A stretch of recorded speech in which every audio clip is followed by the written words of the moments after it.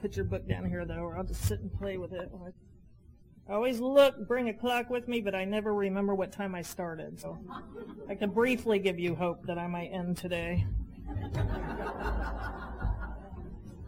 My name is Beth. I'm an alcoholic.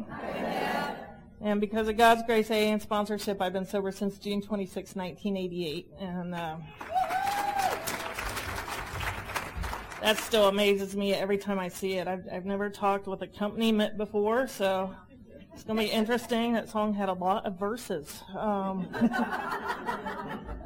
And I am mildly ADD, so if they play something I like, I might stop for a minute, and we'll see how it goes.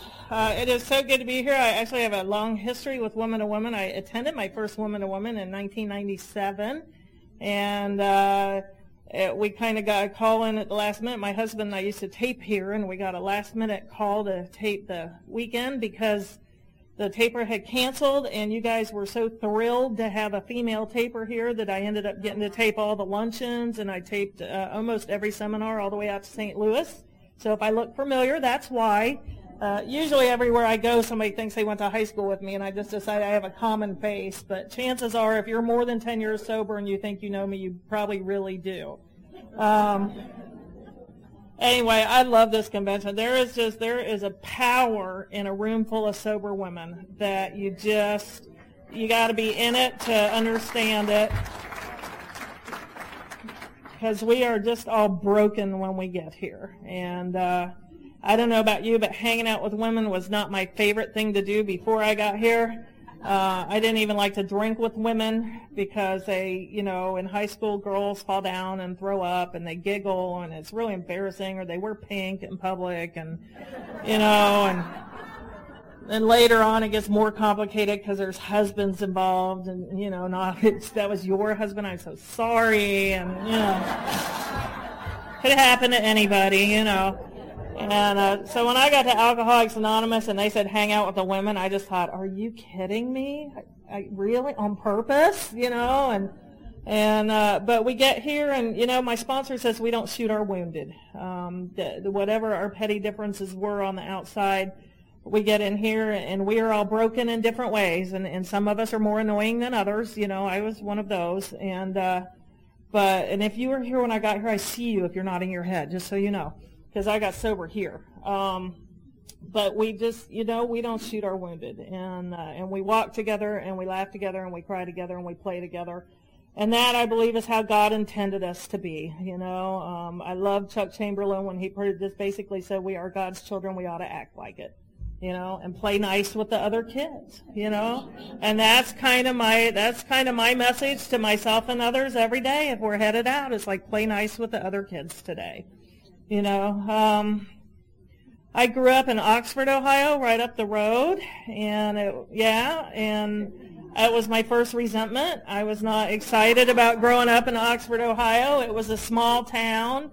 It was in Ohio, so that was 2 strikes. I was born in Northern California, and I was supposed to be a California girl, and, I might have made it if I'd have been a California girl. Of course, Penny's here, so who knows, But, now what? I just want you to see. All right, ready?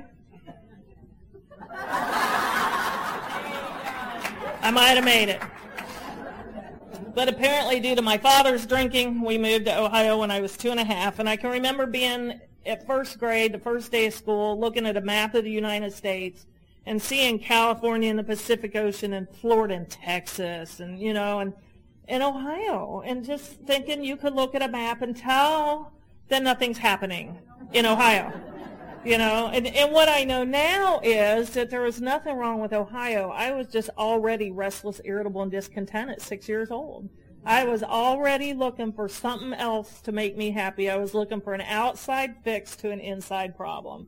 And if I just lived somewhere else, if my mom didn't laugh so loud, if I had brothers and sisters, if my room was a different color, if I had that dress, if I had this, then I'd be okay. If I lived here, then I'd be okay. If you would do this, then I could be okay.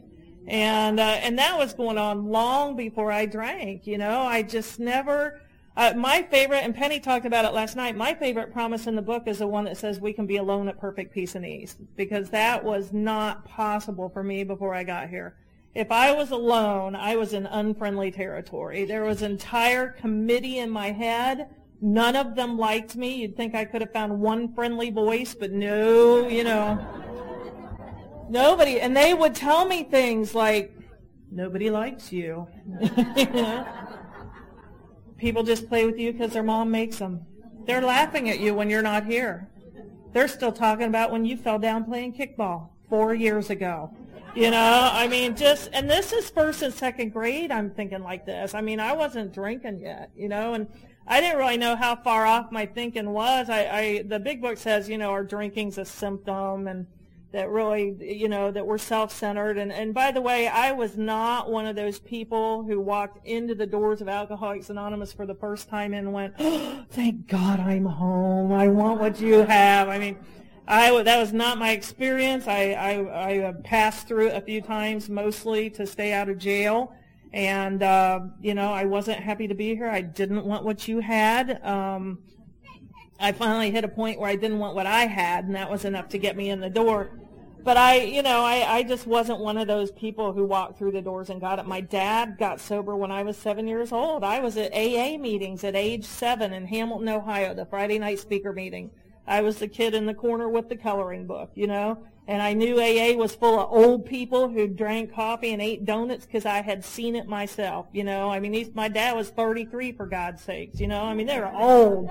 And they used to smoke back then indoors, so like you couldn't see anything above the table. It just was haze. So I knew about AA. He told me about AA. He told me about his alcoholism, and the tragic losses and the broken dreams. And I just, when I finally took a drink, I felt so bad for him that he had a hard time. I just, it's like, man, Dad, if you drank more like me, you could have hung in there longer, Sorry about your luck, but I'm different. And so then I, read the book, and it says a bottle's a symptom. I'm like, yeah, blah, blah, And then, but the longer I stayed around, the more I started to see some things. And that's the deal. If you're brand new and you don't get it, stick around. Because if I had to understand it all the day I walked in the door, somebody else would be up here talking. Most of my insight has come through hindsight. Most of you'll hear us talking about the spiritual awakening of the aha variety. Like, a whole lot of it is, oh, that's what that was. And so a lot of you have heard this story. A lot of you know my daughter, but my kids were 4 and 6 when I got sober. Sarah was 4 and Robbie was 6. And Sarah just had a gleam in her eye. She raised lying to an art form that I had never seen. And Chuck and I used to tell people, you might be saving for college. We are saving for treatment.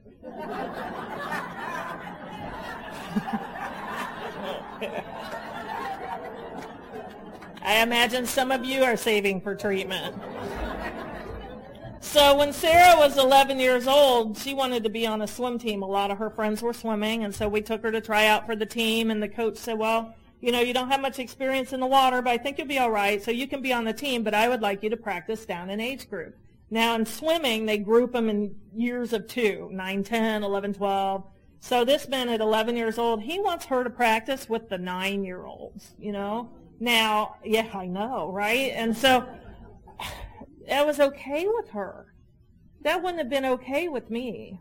And I was 7 years sober when it happened, and it was barely okay with me being the mom of this 11-year-old who's swimming with the 9-year-olds, because how am I going to look, like your kid is swimming with the 9-year-olds? Oh. So anyways, she practices with the 9-year-olds, and she's fine with that. And her first swim meet was only 2 weeks after she joined the team, and these were big meets where they just run heats and post the results. And she was 70th out of 72 in her first race, and she went back the next day. I would have been trying to get my parents to relocate, I would never have shown my face again. And we told her, well, Sarah, you didn't win. But you got this baseline time, okay? So in your next race, even if you don't win that race, if you beat your time, it's a successful race. Yeah, right. Fine. I mean, my parents told me that. I didn't buy into it. That's just what you tell your kids for their self-esteem stuff. But she beat her time and she was happy. Okay? The rest of that story is 2 years later, she was a state AA swimmer. Yeah, she was swimming all over the Midwest.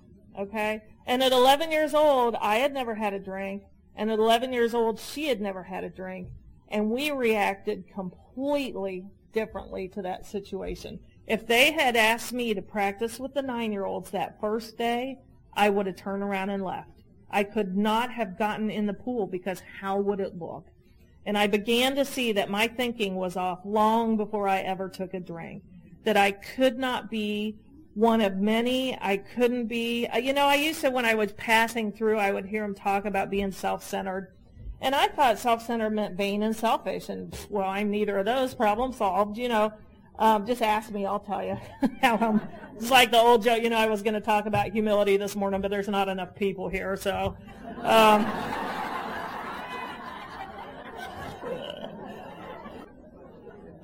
Yeah, and they call this the spiritual speaker. I figured out why that is. Sunday morning, they always call the spiritual speaker, and you got to know that for somebody like me, there is just nothing more spiritual than getting the last word. So, there you have it. Anyway, so self-centered, thought it meant selfish, thought it meant vain. I didn't know that self-centered meant I am always keenly aware of what you're thinking of me.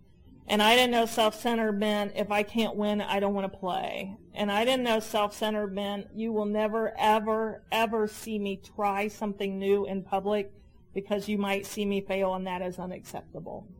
I didn't know self-centered meant if I try it 3 times and I can't do it, I'm done. I mean, Sarah with her swimming, somehow I'd internalized that thing they try to teach us about set a goal, work for the goal, achieve the goal. They tried to teach me that, I'm sure, but my outlook on life is really like, give me the goal, I mean, why? I used to say I was a 50-yard dash girl in a 5-mile world, but really even that 50 is kind of a lot of work, and if I could just get you to bring me the prize at the start line, I'd just get a lawn chair, I don't want to work if I don't have to, for God's sake, so anyway, I start finding out if I can't win, I don't want to play. All of this stuff, I never knew what to say after my name's Beth.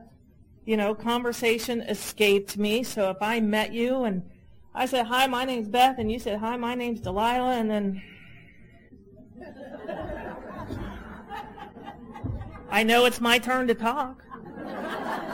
She's looking at me, waiting for me to talk. And now everyone in my head has launched discussing what I should be saying to her. Say this. What if she doesn't like sports? It was a good game yesterday. She may not like sports. What else is there? I don't know. What are you going to say? It's like, they're up there arguing. I am paralyzed looking at her. We have to go.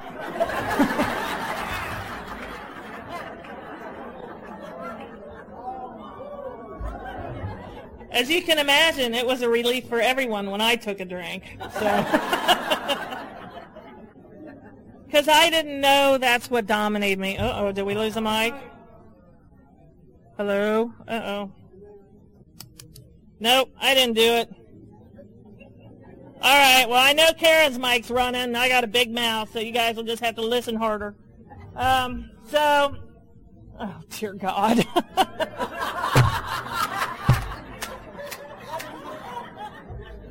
Bringing in the sheep, bringing in the sheep, we will come rejoicing. It just stopped. I did that. Yep. No. Beth Hartley, I'm an alcoholic. God's Grace AA sponsorship. I've been sober since June 26, 1988.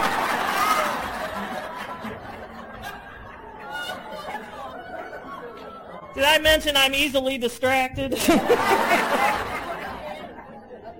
Okay, so if you're new by now, you have figured out that God has a sense of humor. Okay, so self-centered, check. Self-obsessed, check. I mean, when the big book says that when we do our inventory, we found that the world and its people dominated us. And that didn't make much sense to me because I was a biker. I had my own Harley. I ran with very tall people that wore a lot of black leather. I never, for whatever reason, never was in a violent relationship. And I didn't fight. Now, it was no high moral ground that kept me from fighting. It was an acute fear of getting my ass beat in public that kept me from fighting. I knew if I hit you, you would hit me back, it would hurt, and I'd probably go down. And so I didn't fight. So I'm reading the book, and it says the world and its people dominated us, and I'm thinking, I just didn't get it. That wasn't my experience. But what I know now is what dominated me was all that stuff I just talked about. What dominated me was what you thought of, not even what you thought of me. Okay, well, here, all right. We talk a lot about self-esteem and therapy, and the book says self-esteem. But what I have found is that my self-esteem doesn't have a thing to do with what I think of me. My self-esteem has very little to do with what you think of me. My self-esteem has everything to do with what I think you think of me, okay? Now, if you're new and you got that, welcome to Alcoholics Anonymous. Because that is how we think. It's like my life was a spectator sport, and I had a camera watching all of you watch me. And if I'm talking to you, I got to be sure I'm animated so we look like we're having a good time. Don't you wish you were my friend? And, inside, I knew nobody liked me because everybody told me nobody liked me. And so my mom always said, best day off, everybody's day off is best day off. Because if you asked me to go somewhere, it did not matter what commitment I had, I would go with you. And I did that out of an acute fear that if I didn't go with you, you would get to wherever you were going and look around and go, I'm really having a better time since Beth isn't here. And someone else might go, well, I thought she was your friend. And somebody else would go, well, I don't like her. I thought she was your friend. And you would all find out that I'd been hanging out because you all mistakenly thought the other one liked me and I would never get invited anywhere again, And I just can't. And like I said, this is second grade. I'm thinking like this. This is not later in life. So anyway, I can't stand to be alone. We had a big family next door because I was an only child, and I would just always morph into their family. And I heard Tracy say once I was dancing as fast as I could, and I understood that, because I was on every committee. By junior high, I'm doing yearbook staff, honor society, pep club, on into high school, cheerleading, dance team, student council. I mean, I was just busy. And at the end of my freshman year, I finally took a drink. And I don't remember it changing my life right that second. Some of my friends were experimenting with alcohol, and they were falling down and throwing up and looking bad, and I'm not going to do that. So I just kind of drank enough to put on a nice glow. And I took my best friend out the next night to have her drink with me so I'd have somebody to drink with. And our friendship didn't make it another year after that, because I drank different from the start, And the only thing that kept me from being a daily drinker from day one was lack of access because I was 15 years old. And, I drank every chance I could. I've seen a kind of question thing in Al-Anon about your kid, as your child, do you wonder if your kid's drinking? Are they doing this? And I passed, but for whatever reason, nobody was paying much attention to me at the time. And I mean, everything, my grades plunged, my friends changed, my appearance changed, my attitude changed. It was just on. And all of those activities began to go away one at a time. Some of them I gave away. You can have it. Who cares? Some of them got taken away. They don't like their cheerleaders skipping school to go drink. Narrow-minded, I thought. And, other things just fell away unnoticed. There are whole pieces of my life that I've gotten back in sobriety that I didn't even know were missing. Like I said, I grew up in a college town. I was going to college sports when I was 6 years old. And by the end of my drinking, I was sitting in a bar talking about going to the game. My idea of drinking on a nice day was sitting in a bar that kept the doors open. I used to drink down the road here at Club 74 because they opened all the doors so you could kind of get some fresh air while you were shooting pool and smoking and drinking. It's like, isn't it great? It's a beautiful day. And, because my life just got smaller and smaller and smaller, and I co-signed every step down. A lot of you guys know I moved to North Carolina about 10 years ago. And one of the things I've learned down there, I haven't done it, but I know how, and I'm going to share with you because you just never know when you need to know stuff, okay? I learned how to boil a frog down there. Yeah. All right, bear with me. There's a point. Really. Okay, if you throw a frog into a pot of boiling water, it's going to jump out. If you put a frog in a pot of cold water and turn up the heat a little bit, he will adjust. And if you turn up the heat a little more, he will adjust. And if you turn it up a little more, he will adjust. And you turn it up a little more, and he adjusts. And all next thing you know, he's in a pot of boiling water dead, and he doesn't know what hit him.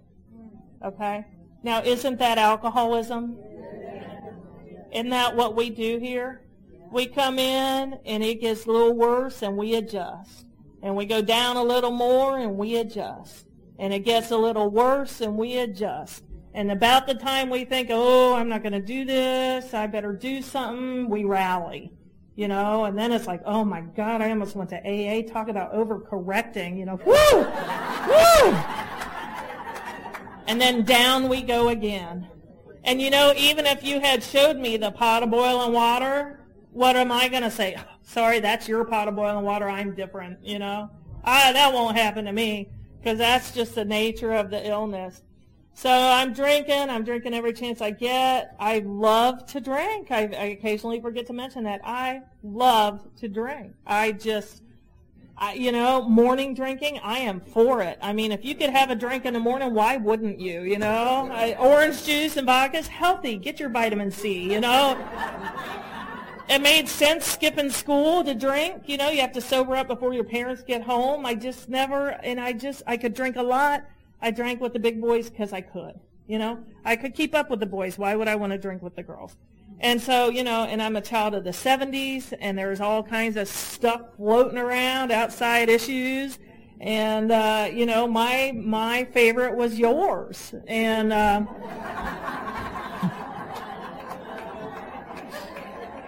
if you had it, I would do it. I rarely said, what will this do, you know.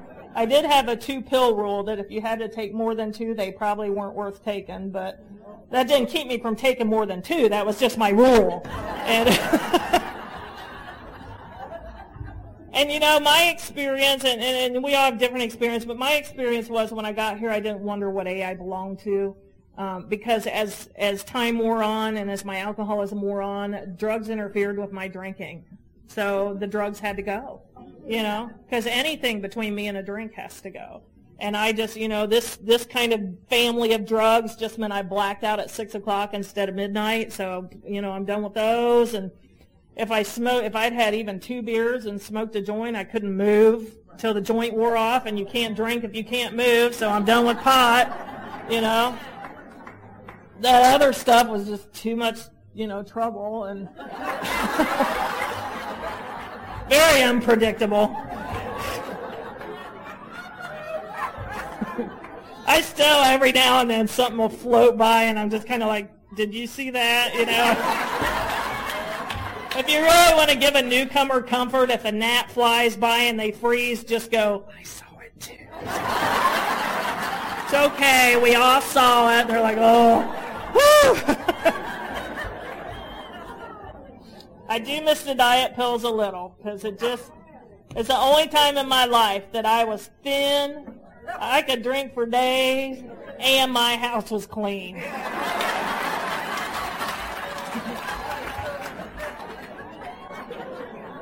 But even those had to go, because after 2 days, I hated me. And if I hated me, I knew, you know, everybody else already hated me. So I did a lot of drugs, but like I said, I just, you know, I was clearly an alcoholic when I got here. I did not struggle with what A do I belong in. I counsel people who aren't sure, who had different experience, try both A's and see where you fit, because if you don't identify, you're not going to stay. We have got to identify here to stay. And, you know, some people get bad advice out there about just substitute and whatever, because you know, if I'm different than you, what worked for me, what worked for you will not work for me eventually, because my ego wants me apart from you so it can kill me.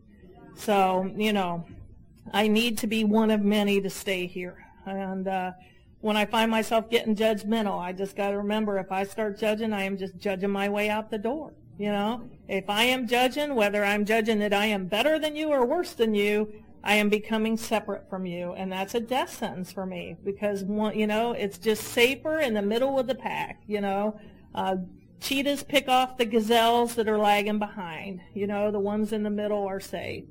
So anyway, now I'm drinking and having big fun, and my life is getting smaller, but I don't care, because I'm just, you know, I just felt better when I drank. I could have conversations. I knew what to do.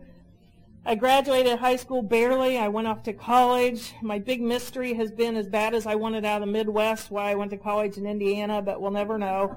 And it was probably the path of least resistance. That's kind of my life story. And I flunked out of college because I just couldn't go to class because I had no access to alcohol. I was geographically in the middle of a 21 state. So at least we had 3-2 beer here. It was disgusting, but it was beer, you know. And I just couldn't. I went with high test scores, you know, top 5% of the country, ACT and SAT scores, because I am a test taker. You know, I can still take a test to this day. If you're a test taker, you know who you are. You know, you can ace treatment if you're a test taker, let me tell you. And so I came back to Ohio because I knew I disgraced my parents flunking out of school, because, of course, everyone's watching, right? So I got a job in a bank because that was kind of respectable, and banks work Monday mornings, so that was a short career. And I had a friend who had a friend in Florida, and he said, we should go to Florida. And I said, we should, you know. I mean, I had wanted to run away from home since I was 12. And so I waited till my parents went to work, and I snuck in the house, and I packed everything. And now this is the honest to God's truth. All the way through the state of Kentucky, I am watching the rearview mirror, expecting the sheriff to pull us over and make me go home because I'm a runaway, right? So I get down there, I get a job in a convenience store because I'd worked in a King Quick up here. And I didn't know it was really, like, transient where we went. So if you went to work 3 days in a row, you were management material. And so 2 weeks later, I call Mom, hey, I'm in Florida, but don't worry, I am assistant manager at this store, right? And she said something which I thought was kind of an odd question. She asked me why I didn't just tell her I was moving, which, you know, when you run away from home would kind of defeat the point, I thought. And so I mentioned, you know, that I'd run away from home, and it would have been kind of defeating the point. And I got, you know, that silence you get on the other end of the line when you say something that makes perfect sense to you, but you know it didn't sink in that way over there, and maybe you didn't explain it right. And this little voice on the other end of the phone just says, honey, you were 19, you could have just left. And I was like, what? I was dumb. I just was like, so, you know, 19-year-old runaway, right? I had no idea I could just move. And so now I'm in Florida, and my alcoholism takes off because there are no checks and balances on my drinking anymore. The whole town was 3 miles long, and everybody there bought beer on this end of town to drink on the way to the bar on this end of town, 3 miles away. These are my people, you know. And by the end of 8 months, I was out of places to work. I was out of people to date. I did most of my dating at Last Call, and there was only 3 bars in that town. Yeah, like you didn't, right? My first marriage was just a one-night stand that dragged on and on and on and on. I used to say there never should have been a second date, and then I realized there wasn't. So I was operating. I had 2 rules that I lived by. One was that it's not all right not to know. Do not ever ask a question, or they'll know that you don't know. And the other one was never, ever, ever, ever admit that you have made a mistake, which is how I ended up in a 5-year marriage that started with a one-night stand, because I wasn't going to cry uncle, and I guess neither was he. And it got, you know, he finally threw me out 5 years later, thank God, because it had to be his fault. You know, I can't leave or it's my fault. And I'm all about not taking responsibility for anything. It must be your fault. And so anyway, I meet this guy, because I got down to Florida. I had a friend up here, Dave Schneer, used to say they should put a sign on the state line of Florida, California, and Arizona that says, this state doesn't work either. And if you saw a car pull up and read the sign and just turn around and leave, that's the alcoholic, because it's going to be different here. I just know it, As my husband says, everywhere I went, there I was. And so I'm in Florida. I'm running out. It's looking like I'm going to have to move home to Ohio because I can't support myself, And this guy moves to town from California. He missed the sign, too. And he had everything I was looking for. He had a house, a car, and a job, just love at first sight. And he was 6'2", and he had tattoos, and he had a Harley. I mean, that was just extra, right? So we started this 5-year dance of death, and it just, if I had to assign one word to that entire relationship, it would just be stupid. I mean, it just was stupid. It wasn't violent. It just was stupid. It was, although it was very subtle, I have come to realize in hindsight that there was emotional abuse in that marriage, which is a lot sneakier, violence is very visible. But what happened is, and those of you who know me, I'm a bit on the opinionated side and not much of a wallflower. But what would happen was someone else would do something stupid, and he would say, wow, that looks like something you would do. And so it was very, very subtle. And I would just got to where I didn't say anything because it was easier than fighting all the time. It was just easier to stay quiet and not make waves. And I would eventually just completely lose who I was. And then I would come home and visit my mom for a couple weeks, and I'd remember who I was. And I'd go home and we would fight for 2 more months, because he would be saying, you never tell me what you think. And he'd be always telling me what he thought. You never tell me what you think. And I'd be sitting looking at him thinking, well, that's because I think you're an asshole. But, you can't say that, right? And I just need you to know that is abuse, too. That's emotional abuse. And it's very insidious because we come out not having a voice, and we come out not knowing who we are. And that is a bad place to be for free spirits like us. So anyway, I'm down there. We moved to the Keys. We have a son. We moved to the Keys. We have a daughter down there. Life in the Keys is exciting. I had a great job down there at Oceanfront Resort. But it was the same thing. We had a 6-month-old baby. We went to Key West for 4th of July. We'd come home on Tuesday, move on Friday with a baby and $400. Hey, Mom, moved to the Keys, but don't worry, I am assistant manager. And she asked me something that she asked me a lot, which was, how can you do something that's stupid and land on your feet? It just made her crazy. She had this twisted idea there should be consequences for your actions. I never was much for that. So anyway, life is good in the Keys. Great job. Oceanfront Resort, bars, restaurants. I had arrived, but my alcoholism's going to catch up with me. And I clocked in one night at 11 when I was still there from happy hour at 5, and I got fired, and I intuitively knew I wasn't really going to find a job like that anywhere else because I had become the night auditor there. They doubled my pay, and I had the keys to every bar on that property. And they paid me. Best job ever. And so I would ring out each bar and have a drink with them and have a drink with them and have a drink with them. And so now I'm fired, and I'm kind of intuitively knew I wasn't going to find another job quite like that anywhere else, even in the Keys. So I went to a meeting of Alcoholics Anonymous in 1983. I went to the Key Largo group of Alcoholics Anonymous on Tuesday night. They were very nice. I'd been to some meetings with my dad when I would come home to visit. He would always invite me when I came home to go to a meeting. I guess he just wanted me to meet his friends, and he was hoping I would catch alcoholism while I was there. And so I'm at the Tuesday night Key Largo group of Alcoholics Anonymous, and all I had ever said at an AA meeting was, my name is Beth, I'm with him, when I go to my dad's. So I am not going to, if you got a sober parent, you know this. I have heard speakers say they sat in the bar and just went, oh, I'm alcoholic, who cares? If you got a sober parent, that is not an option. I knew intuitively that if I put alcoholism and my name in the same sentence, that a big book would drop out of the sky. The bartender would hand me a meeting schedule, and the AA police would come take me away. So I never wondered if I was alcoholic. I never uttered the A word in the same breath with my name. But I went to this AA meeting, and I said I was an alcoholic for the first time ever. And I, let them know I got fired, and I knew I had a problem with alcohol, and they were very nice. It was a little discussion group where they had the chairs in a circle, and there's nowhere to hide, and they're all relating to each other, and after the meeting, they invited me to Perkins. I'm just thinking, do a quick little mini inventory, and I'm thinking, okay, I'm 24 years old. I have a Harley Davidson parked down the street. It's 9:30 at night, and I've been invited to Perkins. Can it get any more exciting than this?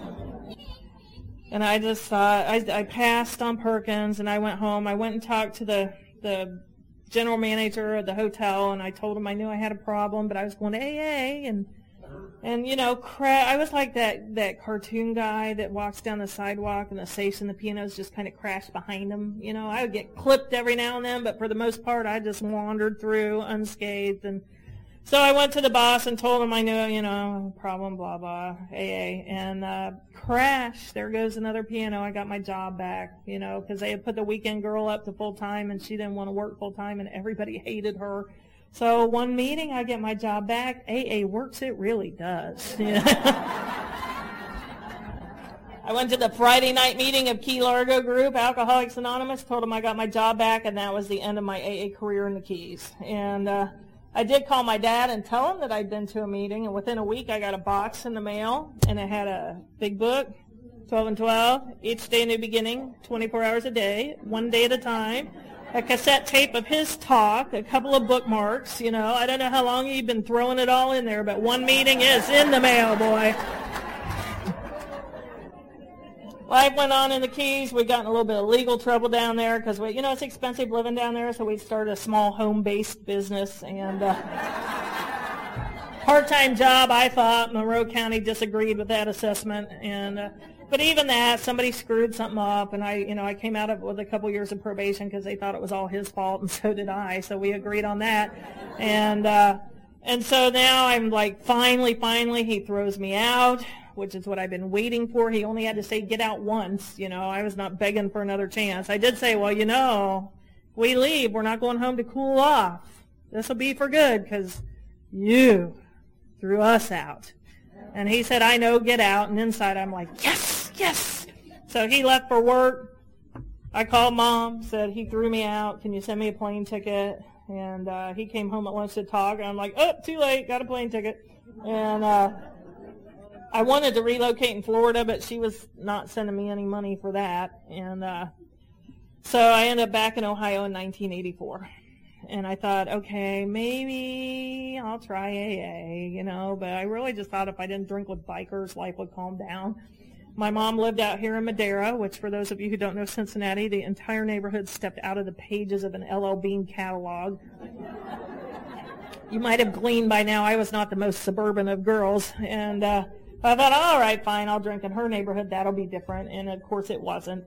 So I got to tell you, too, the Alcoholics Anonymous here in 1984, Young People's was on fire. Icky Pa had been here in 1983. And the Monday night Young People's meeting was 200 strong. And Friday Night Live was 150 people. And it was enthusiastic, active, structured, sponsored Alcoholics Anonymous. Julie was there, I'm sure, because she's sober longer than God. So she was probably there. And, but I couldn't do it. Because when I walk into a room full of people, it splits into two groups. All of you and me. And you're all talking to each other, and you all know each other, and I, of course, don't know what to say after my name's Beth, so, we got to go. And I just went to the bar because I know what to do at the bar. If I got $5, I'm good. I know who can drink as much as me, who shoots pool as well as me, and who knows where the party is after. So I went and drank, and within a year, my children were removed from my custody. Bottom line, because I left them alone to drink. I had put them to bed. I had nothing to drink, and I had to drink. I didn't know I had to drink, but I had to drink. And there was a bar down on the corner, and I figured it would be okay if I just walked down there and got a couple of drinks. And I stayed way longer than I planned, and the police called me at the bar to see if I wanted to come home because my son woke up. He was 3 years old. He couldn't find me. He came outside on the front porch and cried. The neighbors called the police. The police came. It didn't take a rocket scientist to figure out where I was. My car's parked right out front, and there's a bar down there. Gosh, wonder where she is. So they called the bar and asked if I would like to come home. And what do you say to that? No. I went home. They said, is there anybody we can call? I said, no, sorry. Thinking, I guess I thought they'd just go, oh, okay, bye. And they said, well, then we'll have to call 241 Kids. So I went, oh, wait, my mother lives here. And my mom got that middle of the night call that nobody wants to get. Come get your grandchildren. Your daughter's under arrest, you know. And in one phone call, her life got turned upside down because all of a sudden she is a primary custodian of a 1-year-old and a 3-year-old. And, you know, I didn't give a thought to what that did to her life. You know, every problem I ever had, I laid at her feet. If I'd had long, you know, because I had short hair until 8th grade because my mom liked short hair. Now, I grew up in the era of Marsha Brady, okay? Short hair with a cowlick is a kiss of death in the social scene when you grew up, when I grew up. I'm not sure. I might have made it if I'd had long, straight hair, but we'll never know. And, you know, that was her fault. No brothers and sisters was her fault. Laughing too loud was her fault. I mean, everything I pinned on her from the beginning. And so now she's got my kids, and I'm not grateful. You know, I'm mad. And they told me, I was looking at child endangerment charges, so they said, well, if you go, you know, to treatment, you might not go to jail, and that seemed like a good plan. So I went to treatment, and I ended up in an all-woman treatment center. That was not my plan. But, you know, I'm a test taker, and I already had a big book, and I've underlined a few things if you want to see what I think is important, you know. And I was the one that they would come get to talk to women who didn't want to leave their children for 6 weeks.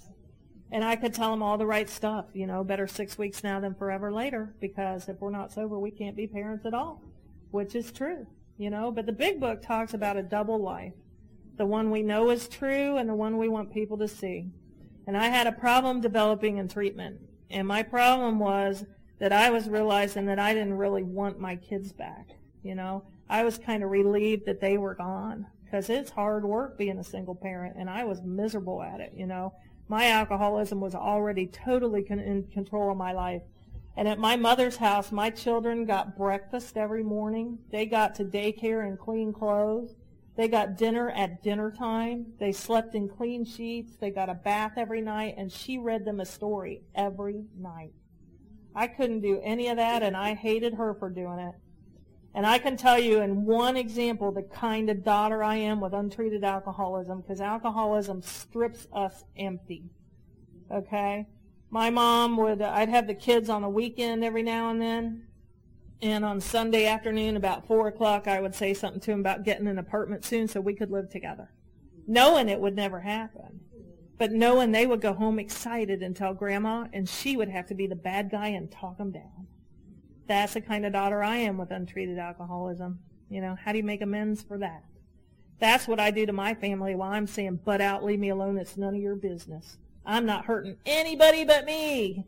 Butt out. And there's scorched earth all the way around me. But I don't know and I don't care because I am all about me. And I didn't stay sober while I was in treatment. I got word that my father had died. And, you know, I was going to go be sober with him, so that was kind of a bummer. And I was the only child of divorced parents, so I got the insurance money, and I got to drink the way I wanted to drink for the next 2.5 years till the money ran out. And the children stayed at my mother's because I absolutely could not take care of them. And by the end of 1987, I'm living in a friend's attic. And I used to say I moved in it. You heard me talk 10 years ago. You would have heard me say I moved into an attic apartment. And it's about 17 years sober. I went, no, I didn't. It was an attic. It was not an apartment till I got there. And I was out of money. It was gray, as it tends to get around here. And you know, at 28 years old, I'd wake up. I was sleeping on a couch under the window, and I'd wake up, and it'd be gray out. It'd be 5:30, and I didn't know if it's a.m. or p.m. And I couldn't bear the thought of, like, getting up and walking up to the bar and finding out that it's a.m. because I didn't have enough money to drink all day, and I would think I'll go back to sleep. When I wake up, it'll be light or dark, and I would toss and turn for what seemed like hours, and I would wake up, and it'd be 5:40, and it would be gray. And I would look out the window at people going to work and just think, how do they do that? You know, I mean, the whole time I'm scoffing at the squares leading their normal lives. I didn't have a clue how to do it. You know, I didn't know how to do it. And I hit kind of an emotional wall, and just one night I said, God, I just can't do this anymore. You have got to help me. Because I never tried suicide because I knew I would live. I knew I would live. And I remembered the big book my dad had sent me. I'd been up in this attic since August. It was now December. I hadn't unpacked. I had a path to the couch and the TV and the bed. But I remember my dad had sent me a big book, and I pulled it out, and I read Bill's story, because that's what I always read. I always start on page 1. I mean, nobody really reads those Roman numerals, do they? And so, I get to treatment, and they'd say, the design for living is in this book. Our instructions are in here. And I'd open up to page 1 Bill's story, and it'd say, war fever ran high in a New England town. I'd be like, oh, yeah, this is helpful, But I read Bill's story that night, and I identified for the first time. I knew how he felt. I felt like he felt, and I knew what he was talking about. And I slept with that book like it was a teddy bear. And I'd love to tell you I've been sober ever since. I mean, I woke up the next morning, and I just felt different. It had been lifted, And I believed that God had removed the obsession to drink. But here's the deal. That had happened in my life more than once. God will remove the obsession when you ask. But I never did a thing to keep it gone. I didn't go to another meeting. I didn't call anybody. I didn't read anything else. I didn't pray again. Whether it was that day, the next day, or a week later, I can't tell you. But the committee convened, decided we were going to drink anyway. We may as well get it over with, and I took a drink. Because I can surrender, but I was missing that part about staying surrendered. There's a talk by Harry Tebow that was reprinted in the back of AA Comes of Age. And one of the things he says in it is that surrender is not an event, it's a discipline. That we can surrender, but we got to stay surrendered. He says, never, ever underestimate the power of the ego to regenerate itself. So if I carry that thought to the big book says we're undisciplined people. Duh. And then it says, so we let God discipline us by the plan outlined in this book. So that tells me that living in the book is how I stay surrendered. So anyway, weird things started happening early in '88. I didn't drink a whole lot. I was living with a guy that had a bad back, so I'd help myself to his pain pills a couple times a week just in case. And he went out of town, took his pills. I got drunk. I was surprised. And by the end of a couple of weeks of drinking, nobody was talking to me in Ohio, and I had this sudden thought like, oh my God, I've been gone 4 years. I bet everybody in Florida is going, God, I wish Beth would come back. And I ran away from home again at age 29. I had Mom's credit card for emergencies, and it was an emergency that day. So I went to Florida, and of course nobody was very glad to see me. And, by the end of a week, the credit card's as tired as I am. And June 26, 1988, I was in the Fort Myers airport, and the credit card wouldn't take a plane ticket home. And I didn't even have $1. I didn't have enough for one drink. And if I'd have had enough for one, if I can get one drink, I can get two. But I didn't want to be asked to leave the airport bar because it would have been obvious that I was sitting in there waiting for somebody to buy me a drink. And I couldn't bear the thought of being asked to leave. And I thought about trying to grab a purse from a little senior citizen, and maybe I get lucky and she'd have some cash. But, I was really hungover. And I knew that I would pick on the little old lady that still did aerobics twice a week. She'd run me down and take her purse back, and I'd be in the newspapers, purse snatcher tackled by octogenarian, So I did what we do. I called Mommy and told her where I was and what I had done and asked if I could come home. And she said, I don't know, call me later, and hung up. So I called back a couple hours later, and she had called her Al-Anon friends. Thank God she did. And she said, I booked you a plane ticket, but I want you to understand I'm not really flying you home. I'm flying the children's mother home because we're afraid we'll never see you again if we don't. And I got on the plane. I hadn't had a drink all day. I didn't have enough money for a drink on the plane. I had no idea that was going to be my sobriety date, or I would have tried harder, I'm sure. And I got into town at about midnight, and she picked me up and drove me straight to the Cat House, which for those of you who are not local is the county detox, no cushy treatment center. And she said, go in or don't, but you can't come home with me. I've done everything for you that I can do, and you have to do it yourself. And again, I didn't think about what it cost her. When she left that night, she didn't really know if she'd ever see me again, because it was in a bad section of town, and I could have wandered off into the darkness and been gone forever. But I went in, and the next morning I'm laying in detox trying to get my plan together, because we do like to have a plan. And You know, I couldn't come up with one. Everything I tried had already failed. You could borrow money, no, you can't. You know, you could work it, no. You could call, you know, and my sponsor calls it no friendly direction. I had no options. I couldn't come up with one better idea on how to run my life. And I was 29 and a half years old. I'm 53 now, so you don't have to do the math. And I was 29 and a half, and I realized that I never thought I'd live to be 30. I just figured I'd be dead. So why plan, right? You know, if you're going to be dead, that would be a waste of time.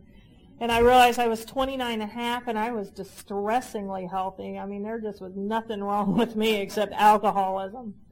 And I just wasn't, you know, it's like this voice came out of nowhere and said, people like you don't die, Beth.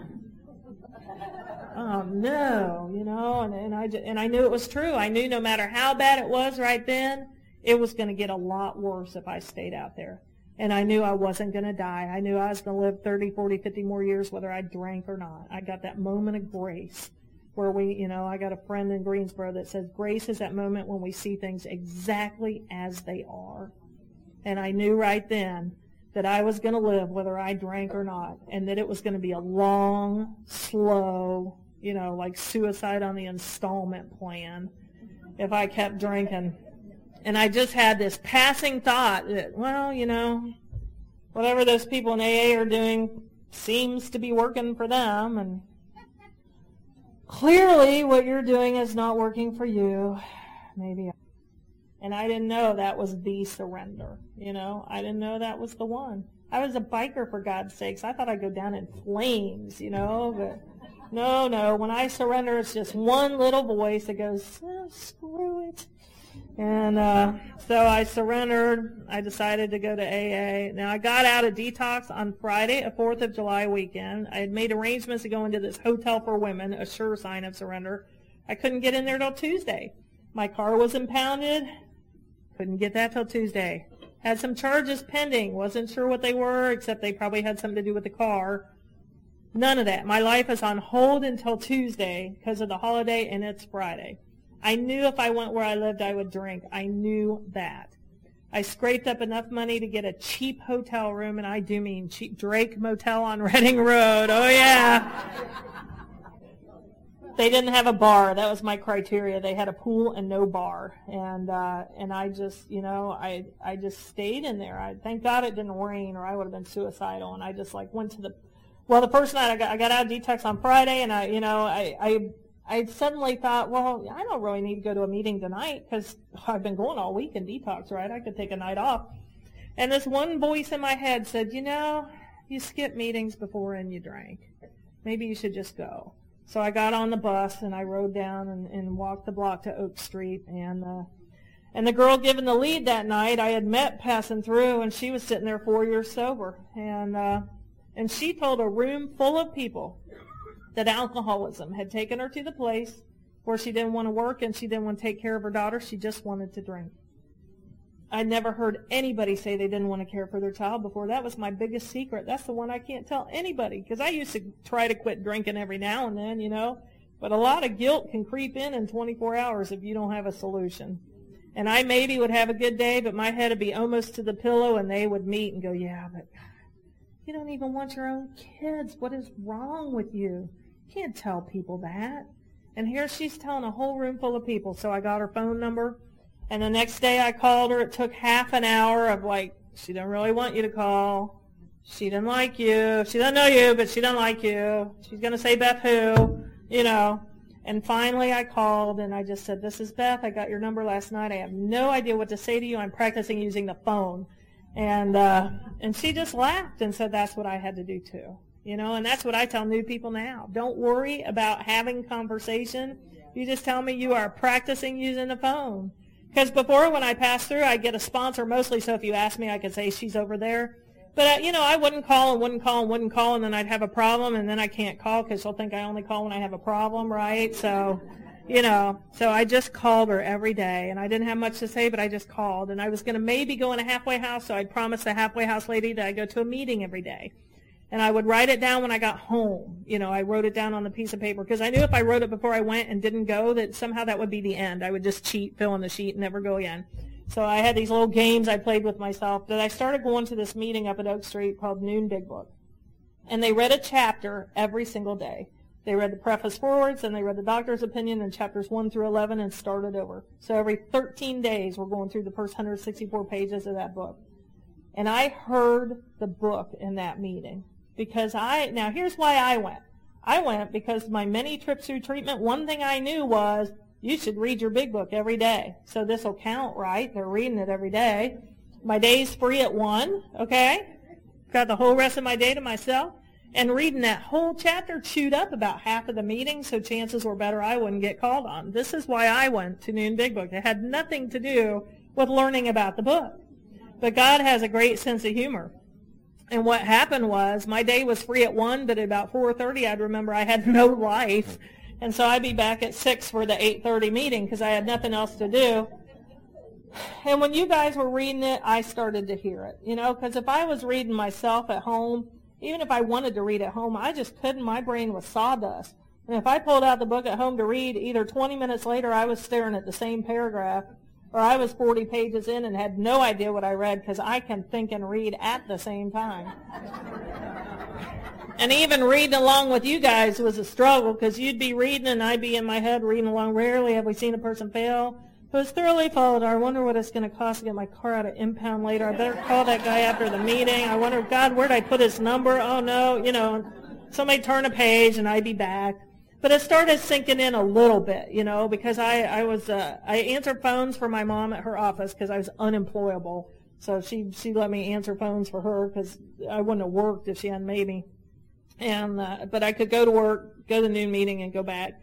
And I was on my way back to her office 2 or 3 weeks sober, and I stopped in Walgreens to run an errand, and I popped in to see what everybody was talking about, because they're all still up there today. I just don't visit with them very often. And I popped in, and somebody in my head is going, that was so cool what Guy said at the meeting. And somebody else goes, I know, I didn't even know that was in the book, did you? And somebody else is like, I didn't know that was in the book either. And I just remember thinking, oh my God, the voices in my head are getting sober. You know what I mean? It's like, woo! They're up there discussing the meeting without me. That is a good sign. And the biggest joke on me was that people who go to big book meetings on purpose tend to be the people who read the book and do what it says. And I had unwittingly plopped myself into the middle of the most active people in Cincinnati Alcoholics Anonymous. They were on committees. They started conventions. They were intergroup reps. They were busy and active and happy in Alcoholics Anonymous. And there was a lot of laughter in that meeting. And I think when I passed through before, I'd go to some general discussion so I could talk about me. Anybody have a topic? Pick me! And this time, it's funny. I went to that big book meeting, and I always heard what I needed to hear, and never once did I tell anybody. And I realized half the time I wasn't even working on the right problem. So if I had gone and been the topic, none of us would have been talking about the right thing. So I just learned to shut up and listen. I learned to let God tell me what I need to hear instead of me telling God what I needed to hear. And my life took off. By 3 weeks sober, somebody said, you've been around before, why don't you write an inventory? And I thought, well, I don't know. I didn't know. I could say I wasn't ready. And so I wrote a 4-step as outlined in the book, all 4 columns. If you don't know there's 4 columns, ask your sponsor. There's 4 columns. And I wrote it, and the woman who didn't want to take care of her kid became, she heard my 5th step, became my sponsor. And that was at 3 weeks sober, and my life took off. I mean, it just took off. Thank God I had people who knew what was in that book. I will ask groups of women sometimes at a treatment center, how do you know when it's time to work the steps? Because that's the question everybody wants to know. How do you know? How do you know when it's time? And they sit and stare at me, and I just tell them, you are going to hate yourself, because here it is, and you hear it at every meeting unless you're out getting coffee.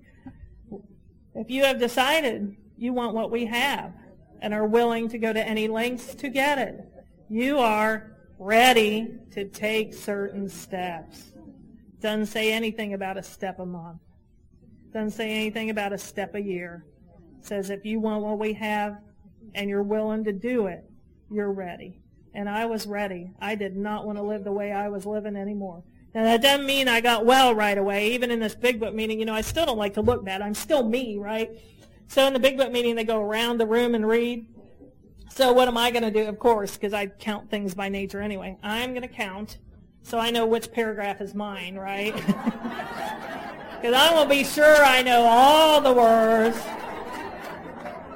And there's so many ways to read. I mean, you know, rarely have we seen a person fail. Rarely have we seen a person fail. Rarely have we seen a person fail. Rarely have we seen a person fail. Rarely have we seen a person fail. I mean, you know, the possibilities are endless. So I got to be sure that I am prepared. And I get my paragraph and I am ready, and then Penny reads 2 paragraphs and screws it all up. And I got to start over because there's one in every room. It's hard being me. But I did 2 meetings a day a lot because I could. I felt better when I was at a meeting, so that whole thing I live by of more is better really worked for me in Alcoholics Anonymous because I felt better at a meeting. I probably did 12 or 14 meetings a week for a couple of years. You know, I started taking my kids on weekends. My first amend to my children was to stop making promises I couldn't keep, okay? Because, you know, we do that toxic guilt gift stuff and the Disneyland promises, and my daughter, I didn't know if I was going to this halfway house or not. My daughter wanted to go on a riverboat ride, wear dresses like a lady, and so I got tickets and we did the riverboat ride and went to lunch. You know, my son wanted to go to a Reds game. I didn't know if I was going to be gone or not, so we went to a Reds game. To this day, I will never forget. It was a 3-hit game. The score was 1-0 after the 2nd inning, and that's where it stayed. By the 7th inning, I'm going, this is why people drink at baseball games, you know. Robbie and I just ate one of everything. We hit every level, and he's having a blast. What should we eat next, Mommy? You know, we had a great time. And when it was time to go to the halfway house, you know, a couple people there told me, you're already doing what they will show you how to do. Leave the bed space for somebody that needs the information, which is the same thing they told me about treatment, because the cat has had 30-day program, which I wanted to go do, and they said no, which I was really offended, you know. But what they said was, Beth, you know, you've been through treatment before. You know everything we're going to tell you. You probably could teach most of what we're going to tell you.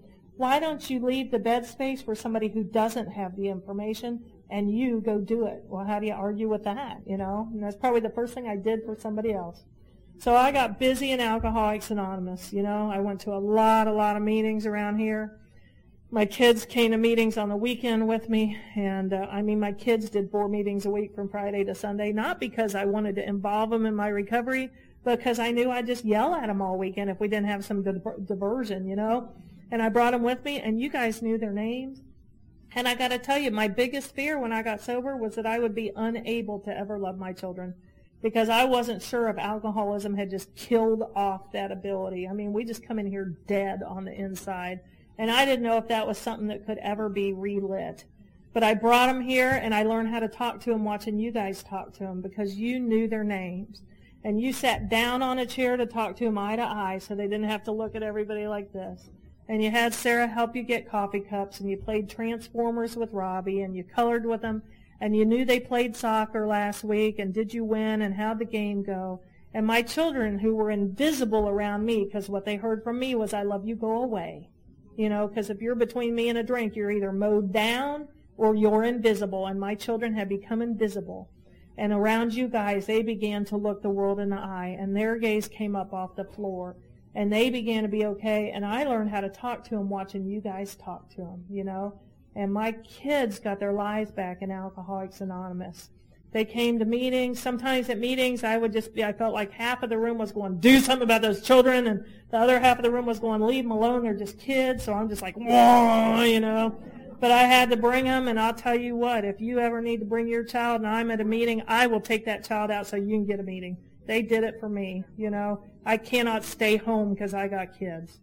And, you know, there isn't always an open meeting. But I hope those of us who have been sober a while are alert enough to notice that there's a new girl in distress because her baby's crying and she doesn't know what to do, and maybe one of us can take that baby out. You know, we have to. We have to. We do not shoot our wounded, and that includes glaring at somebody with a noisy kid, you know. So, enough of that lecture.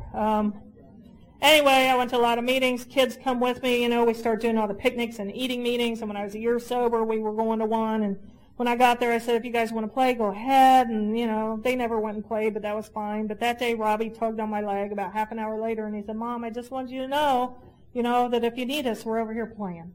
And what I realized was it was the first time they knew they could let me out of their sight, and I'd be there when they got back. You know, I got that moment of grace to see what was going on. And we kept showing up. By 15 months sober, I had a car, license, and insurance all at the same time.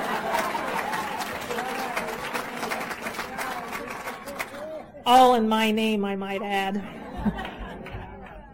And by Thanksgiving of the second year, I'm coming up on a year and a half sober, and my son is 7, and I got a little car, a little apartment, hanging out with my little kids, and I'm starting to worry about Robbie a little because, he's got an awful lot of women in his life. His sister and my mom and me, and a little guy, 7 years old, needs a man in his life. So for his sake, right, I probably should start looking around.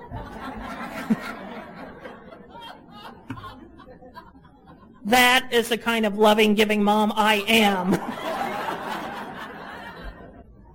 So we went to Oak Street for Thanksgiving, and I went to Noon Big Book because that's what I do. And at 1 o'clock when it was time to eat, I couldn't find Robbie, and somebody said, oh, they're across the street. And there used to be a schoolyard across the street. And there is my son and 4 of the guys from Oak Street and another little kid, and they're all playing football. And I thought, wow, where else should a little boy be on Thanksgiving Day except playing football? But the grace of that moment was realizing I didn't do a thing to make that happen except go to Noon Big Book. And I realized that if I just did what I needed to do, his needs would be met too. I did not have to micromanage his life. And I called off the manhunt for a while. Now, I had met a guy almost a year before. I guess I was about a year and a half sober. And so it must have been shortly after that. Yeah. So about a month later, this guy comes and speaks, and he was from one of the outlying groups. Oak Street has this thing called All Group Gratitude Night where different groups would come in. And I was kind of one of those, I was at Oak Street. I had been a bar drinker, so I was right in the middle of the clubhouse. So, I had this thing kind of about suburban discussions and preformed opinions on what those all look like. And, everyone out there is boring, right? So it was a suburban night, and I thought, oh, great. And but I was already there, so I stayed. And this guy gets up and talks, and he just gave the best talk. I never forgot his name. He gave this great talk, and I told him, at that moment, I just said, I want what he has, and I am willing to go to any lengths to get it. We've been married 20 years.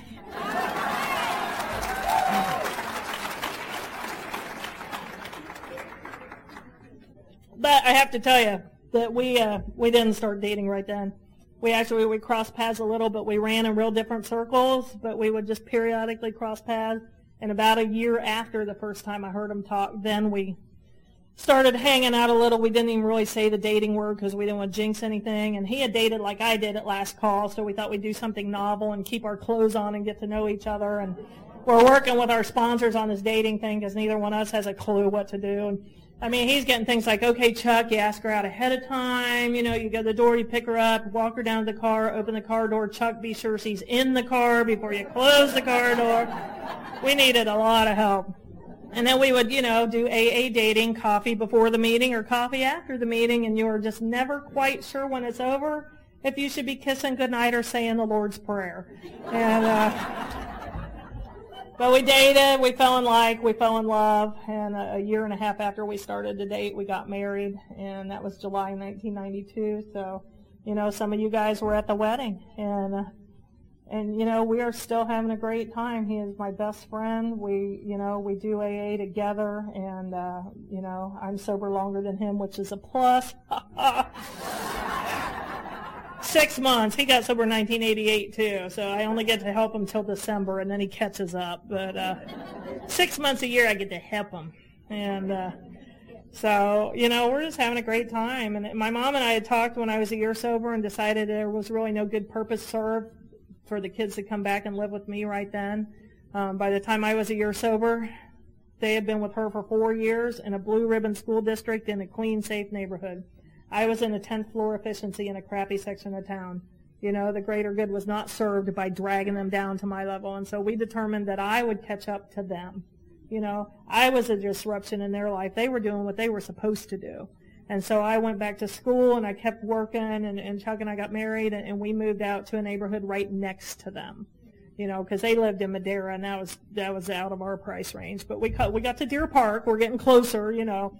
And I'll tell this story because Penny's here. I haven't told it for a while, but we bought them bicycles for Christmas, and you know, up here you might get to ride it in March when it warms up a little. So we bought bikes, and we thought, well, we should get bikes too, you know, because they're little and we should ride with them. So the first warm day comes, and we get out our bicycles, mom, dad, big brother, little sister, going to go ride our bikes, and we're riding through, you know, the suburbs. Deer Park was suburban to me after where I'd been. And we're riding down the street, and some guy's out mowing his grass because they do that a lot in the suburbs. You know, they mow the grass, and he waves, you know, because they do that out there too. You know, wave to your neighbor. Now, we'd been in Mount Auburn where if there's one hand up, there's two and a gun, you know. We had a cat in the apartment in Mount Auburn, right? And we lived right on the alley. We lived in Park Tower, so we're right on the alley, and there's just breaking glass all the time, and you hear gunshots and ambulances and everything. We moved out to Deer Park, and all you heard was crickets, and that cat was just like, what's that? What's that? I thought he was going to have a nervous breakdown, man. Like an ambulance went by one night, and you could just see him go, oh, thank God. But now we're out, we're riding our bikes, the neighbor waves, I wave, and about the time I waved, my old little Zoom camera came back, and I got a look at where I was, and I just thought, oh my God, I used to own my own Harley, and I am riding through the suburbs on a lavender Huffy. How did this happen? You know, if you had told me, Beth, guess where you're going to be 4 or 5 years sober, I would have been like, oh yeah, right, you know. But the really amazing thing about that moment is right then, right there, there's nowhere I wanted to be but on that bike with those kids. And that is light years away from not knowing if I'd ever be able to love them again, you know. Because I'll tell you what, God changes hearts here, you know. We take the action. He changes our hearts. And we, you know, I show up, I do the steps, and it becomes easier and it becomes better. And, you know, my job is show up. My job is play nice with other kids. My job is work these steps. You know, we say meeting makers make it, but that's not the whole truth. You know, put the plug in the jug as a recipe for suicide, homicide. You know, meeting makers make it if they work the steps while they're here. You know, there is a program. Don't drink and go to meetings is a recipe for the psych ward for me. And, you know, don't drink. I mean, it is helpful if you don't drink between meetings, don't get me wrong. But, you know, get a sponsor, work the steps, read the book. All that stuff they told me to do all those times when I passed through is true. It's true. That's what works, you know. I was doing it then. I'm doing it now. I have never not been in the middle of Alcoholics Anonymous since June 1988. You know, I got in the middle. I stayed in the middle. I like it in the middle. My strength comes from being one of you. You know, I used to always feel like I had to be Beth the cheerleader, Beth the night auditor, Beth Jim and Sally's daughter, because somehow just being Beth wasn't enough. I never felt like I occupied my space. You know, I had to do a bunch of big stuff just to justify my space. And what I found out I was looking for the whole time was Beth, child of God. You know, one of many. And this is where it's happening, you know, and if you're new and you think this is all just way lame, it's okay. So did I, you know. And the thing is, it is lame right up till it's not, you know. But God changes hearts here, and you got to stick around and watch for that miracle. And you may see it in somebody else before you see it in yourself. And then you'll do what I did and go, aha, that happened to me. I wonder when. I am so glad you're all here. Thank you.